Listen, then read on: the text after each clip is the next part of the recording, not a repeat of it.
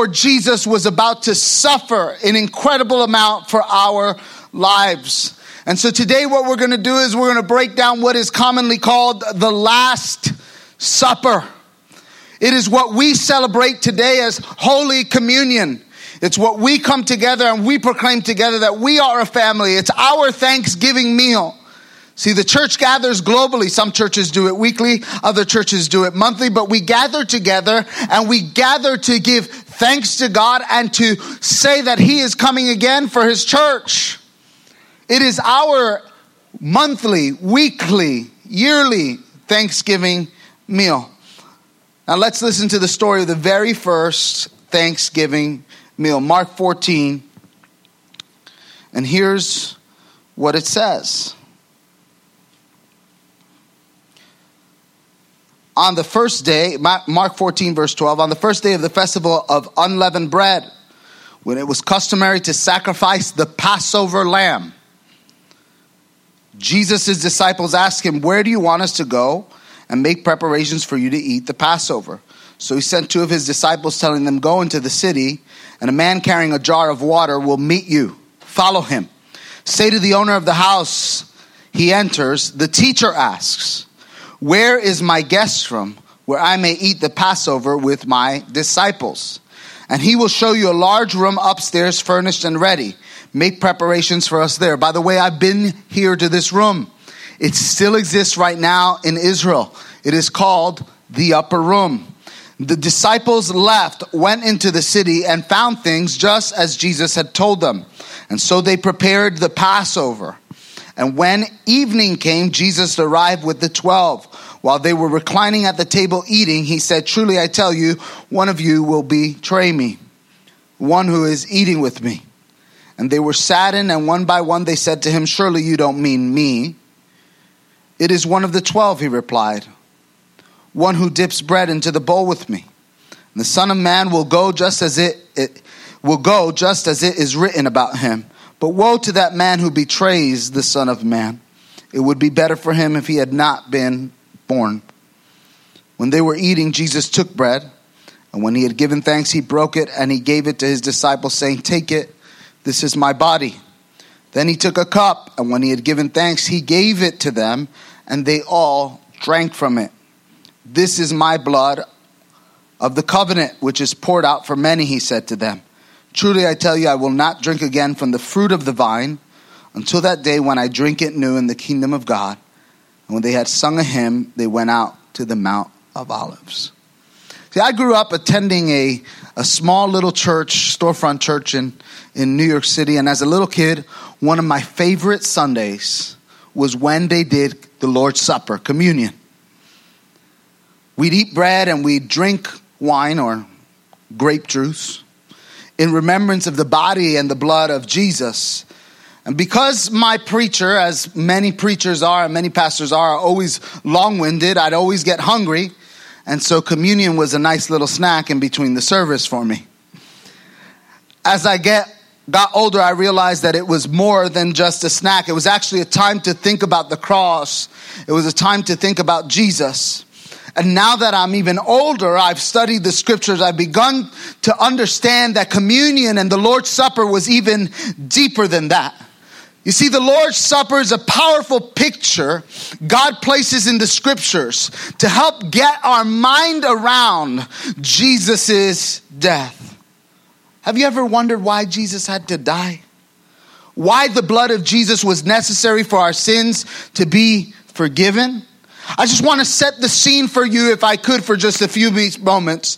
Jesus had gathered his disciples together in the upper room. Judas has left the building on his way to betray Jesus. The only people left in that room were Jesus' true disciples. And as he was sitting around with the remaining 11, he did something that was very difficult for us as 21st century Americans, Christians, to understand. And he did something that was shocking. "Take, this is my body." And he took the cup, and when he had given thanks for it, they all drank from it. For you germaphobes, you couldn't be around in the days of Jesus. They didn't give any gluten-free bread, and you all had to drink from the same cup. Gross. And he had given thanks. He said, "This is my blood of the covenant, which is poured out for many. Truly I say to you, I will not drink again of the fruit of the vine until that day when I drink it anew in the kingdom of God." You see, as soon as Jesus said those words, I can promise you in that moment, though they had walked with him for over 3.5 years, every one of those Jewish men at that table, their jaw dropped. And they looked at each other. What in the world did he just say? See, by saying those words, Jesus had broken 1,000 years of tradition, completely rewriting the meaning of the Passover meal. You see, these men were Jewish. And what they were celebrating was the Passover Seder. It is what we know today, what Jews today celebrate as well during the time of right around Easter, the Passover meal. And if the Jewish leaders had been in that room that night when Jesus was talking, they would have torn their clothes in half. They would have screamed at Jesus at the top of their lungs, and they would have called Jesus a heretic. So to understand why this was so radical and how it helps us understand why Jesus had to die, we need to understand the order and the meaning of the original Passover meal. See, for ancient and present day Jews, the Passover meal is an annual meal that commemorates a defining moment in Israel's history. See, back in the day, the Jewish people were enslaved by the Egyptians. It was a horrible time of oppression for them. And the Passover meal was to celebrate and be reminded of God releasing the Jewish people from slavery in Egypt. That's what Jesus was doing that night with his disciples. And there were two things that God commanded his people to do at Passover. He commanded them to do it every year and to do it the exact same way every single time. And every year the head of the household would stand up and walk his family through the different elements of the Passover meal. Each step was critical. Each step was to remind them of the Exodus. Each step was to remind them of the story of God's deliverance.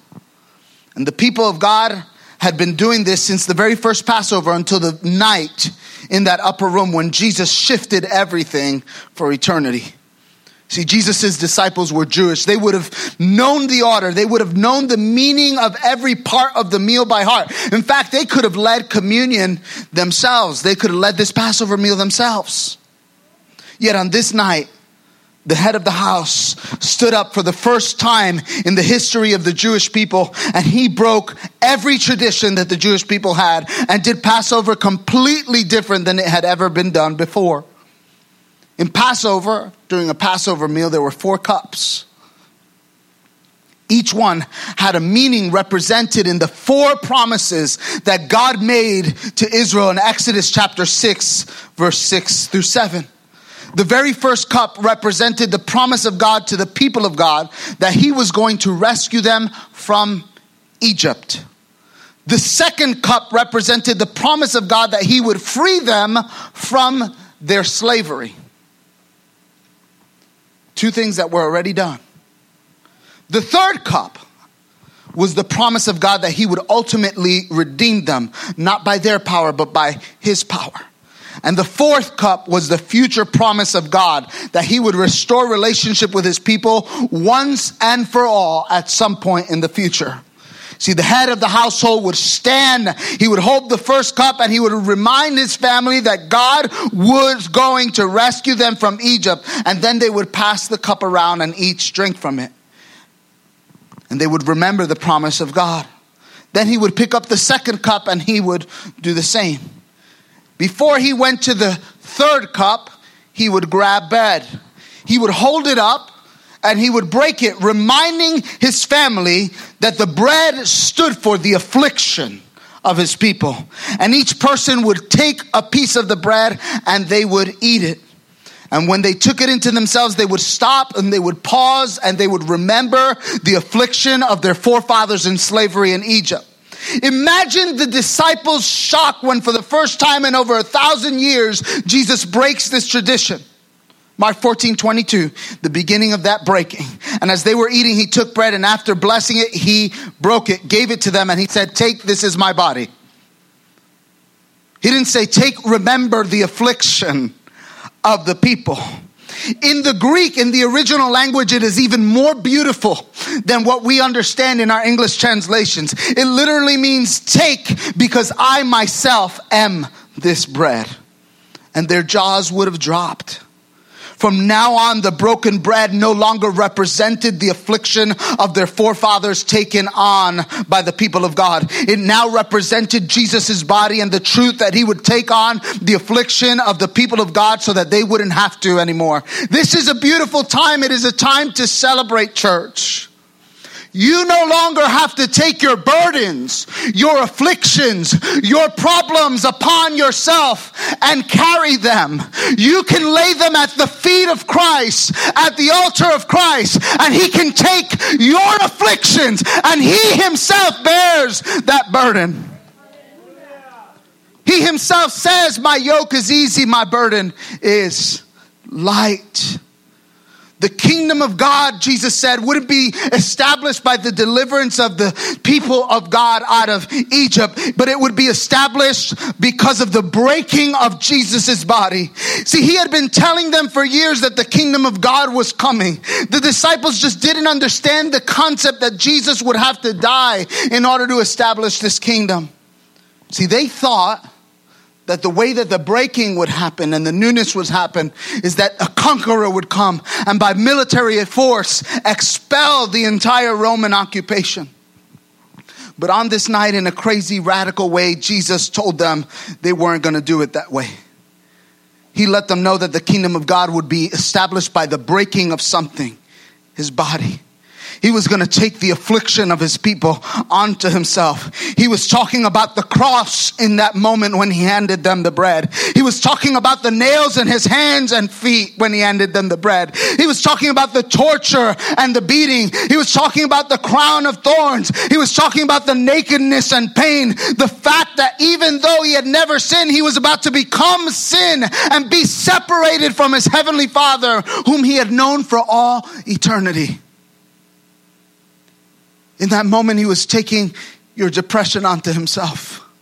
He was taking your anxiety onto himself. He was taking your disease onto himself. He was taking your brokenness, your pain, your sadness, your wounds, all onto Shandaraboseke, all up on his body. He was taking every affliction that you would ever suffer.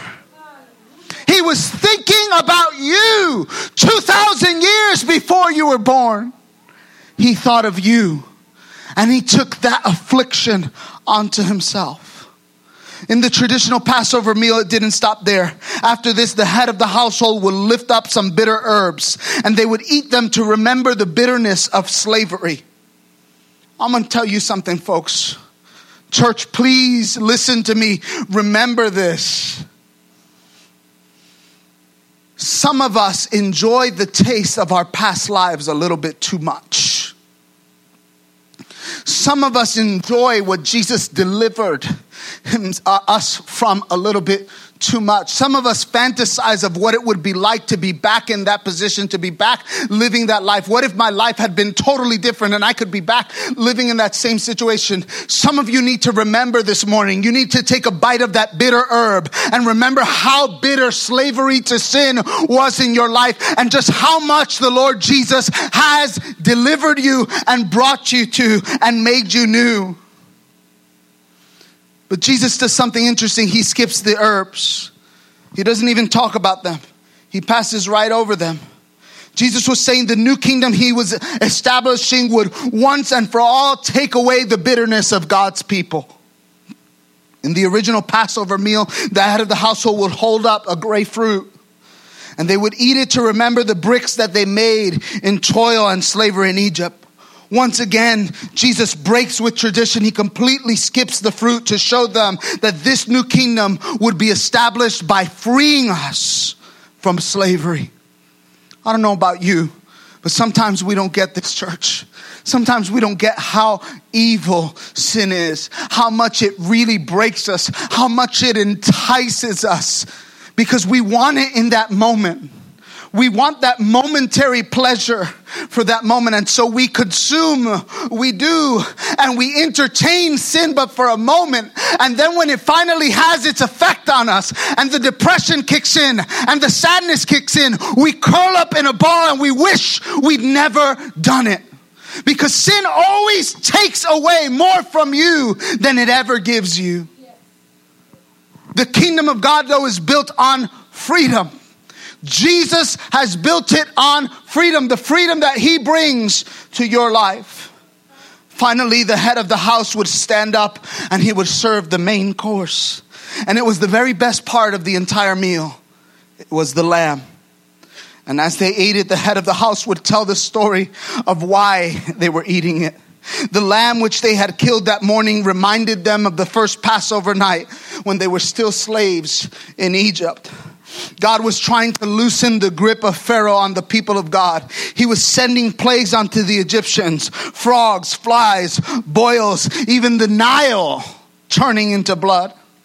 But the very final plague that God would unleash on the nation of Egypt was the plague of death. And in this one and final act, God would bring his sword of justice upon the Egyptians. But God told Moses about this final plague ahead of time.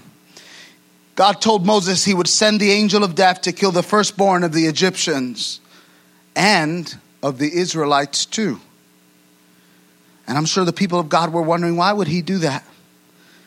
See, when it came time for God to pass judgment over sin, the Egyptians and the Israelites were both equally guilty. The people of God and the Egyptians were both sinners because we've all fallen short of the glory of God. And at the end of the day, God's people are just as guilty as the Egyptians. There was a difference, however. God provided a way for his people to be saved from this death. He was willing to make an exchange with them. God in his mercy was willing to offer them a substitute. If they would take a spotless lamb, if they would shed its blood and put it over the doorposts of their home, then the angel of death would pass over them. That's why it's called Passover. Not only did Jesus skip the herbs and the fruit, but he didn't talk about the lamb either. Why would he skip over the most important part of the Passover meal? Jesus was trying to show his disciples something that night. He was the lamb. They didn't have to kill a lamb ever again.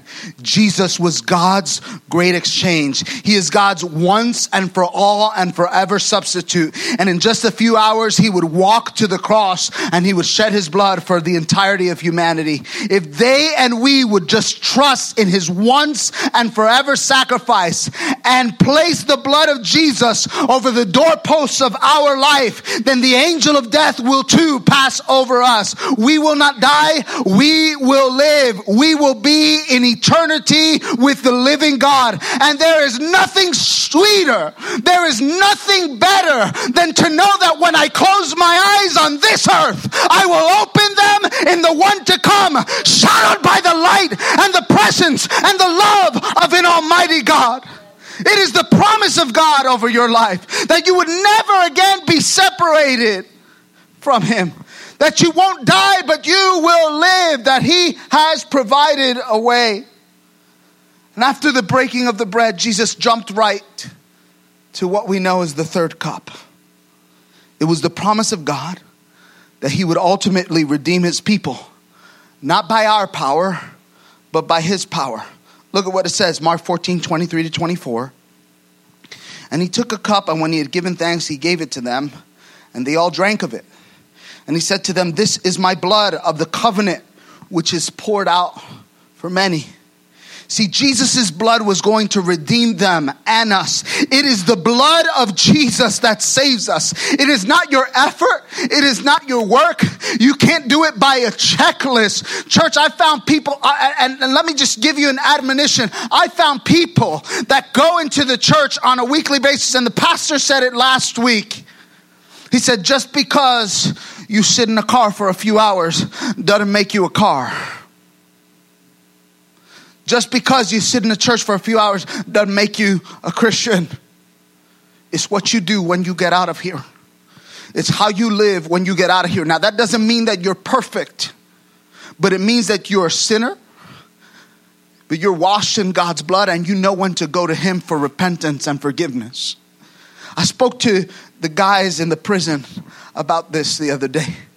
I explained to them the importance of what we read initially at the beginning of the service. How God gave two powerful commands, love God and love people. He said, if I could summarize the entirety of the scriptures, that's exactly how I would do it. Love God, love people. I said, we're really good at loving God and having a good relationship with God and wanting communion with God. But I said, we're really terrible at loving people. We're really bad at that. I said, we really, and it's true, right? Because I'm going to tell you something. When I sin against my spouse, you know who's the first one to hear it? The Lord. And I ask him for forgiveness. And then you know what happens? I forget to ask her. And it's the truth. Don't we mess up with people and we say, Lord, forgive me. I should have never done that. But we never go to people and we ask them, forgive me for having done that. Forgive me for having spoken that way. Forgive me for having had that attitude.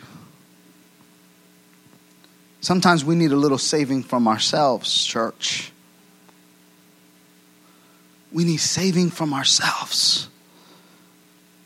We take the mantle in this church, and I said it week after week, that one of the things that we would say after every service is, we're going to live love this week. After every single service, because I wanted to serve as a reminder to you that as you walk out of this place, you are the living embodiment of love to other people. But it's not your works, it's not your efforts. God saves us through the blood of the Lamb of God. That's why John the Baptist, the very first time that John the Baptist sees Jesus as an older adult, he sees him and he says, behold the Lamb of God who takes away the sin of the world. It's why Paul says in Romans 6:23, for the wages of sin is death, but the free gift of God is eternal life through Jesus Christ our Lord. And it's why John, the great disciple, apostle of God, says in John 3:16, for God so loved the world that he gave, come on church, that whoever should. Come on. You guys are weak. We got to start this again. Come on now. Come on, you guys know John 3:16. You guys better memorize that. It is one of the most important scriptures in the entirety of the Bible. For God so that he gave, that whoever would believe, but have eternal life. He came so that you could have eternal life. And the fourth cup of God in Exodus 6, chapter 6, verse 6 through 7, was the future promise that one day he would completely renew the relationship with his people. See, Jesus had picked up the third cup, and he stated that it was the blood, the covenant that would redeem his people through the power of God. But one of the things that he never does, he never picks up the fourth cup. But he does say this. It is incredible. You ever watch a movie before? Let me tell you, I am movie buff. I like watching episodes of something, right? If I go on Netflix and there's like one season of something, I'm not watching it, right? But if there's like 5 or 6 seasons, I'm like, okay, I could get down with this. I have a future to look forward to. And I hang after every season and I look and I'm like, oh, I wonder what's going to happen next. Let me check it out. Or you hang after every episode. Or I remember when I was a kid and we would watch cartoons or watch shows and it would say to be continued. To be continued. This is Jesus's to be continued. He never picks up the fourth cup. In fact, here's what he says to his disciples at that table. He says, truly I say to you, I will not drink again of the fruit of the vine until the day when I drink it anew in the kingdom of God. See, God is going to completely renew our relationship with him. Jesus said he wouldn't drink that cup at that time, but would one day. He's going to drink it again in the kingdom of God when we are together again. You see, there is a day that's coming, church, when the blood-bought, Holy Ghost-filled, Spirit-empowered, blood-washed Christians will be brought up into the kingdom of God, and we will be surrounded at a dinner table, and it will be called the marriage supper of the Lamb, and where we will lift up the fourth cup together together where we will drink it anew with Jesus and we'll say, Jesus, here's to you. It is all because of you. You've redeemed us. You've renewed us. You've washed us. And we have begun life anew with you forever in your presence. I don't know about you, but I am looking forward to the day when that fourth cup of the Passover is lifted up by the King of glory. I am looking forward to the day when Jesus makes all things new. And I'm going to tell you this, church. I love Scripture. And I always love to preach it to you from a practical but an academic perspective so that you could get the history of the word. But I'm going to go a little spiritual on you this morning. And here's what I'm going to say. I believe that the second coming of Christ has never been closer than it is. I believe that Jesus is coming again for his church. I believe that he is coming soon. I believe that whatever revival comes will be the very final harvest, that Jesus makes his final attempt to reach out to the hearts and the minds and the lives of people before he says, sound the trumpet. I am coming again for my church. But until that time, we have responsibilities. We have obligations as a people of God. And it is to share that love. But let me tell you this, church. I want to say it to you again. It is not just important that we share love, because love is a very arbitrary concept in our society. And it means a lot of things from people from a lot of different faith groups. It is important that we take that love, and that as we are doing love and talking to people and living love out loud, it is important that we theologically tie that love to Jesus. That we let people know that we are anchored in love, but we are anchored in the person of Christ. Because love can mean a lot of things in our society. But all of the definition of love in society could never match up to the embodiment of perfect love that descended down to this earth and gave himself out and sacrificed his life for all of us. And it is that love that the world needs to know about. It is that love that was declared on that very first Thanksgiving meal when Jesus stood with the men who loved him most and declared to them that there would be a new beginning, newness in the kingdom of God. So until that time, to be continued, Jesus says, until the day when we meet him face to face, and where he raises a glass of wine of joy to us, the fourth cup of the Passover that says, it is finished. I have made all things new. And until that day, live for him. Live, love. Live for Jesus. Love God. Love people. Because this world needs Jesus so desperately.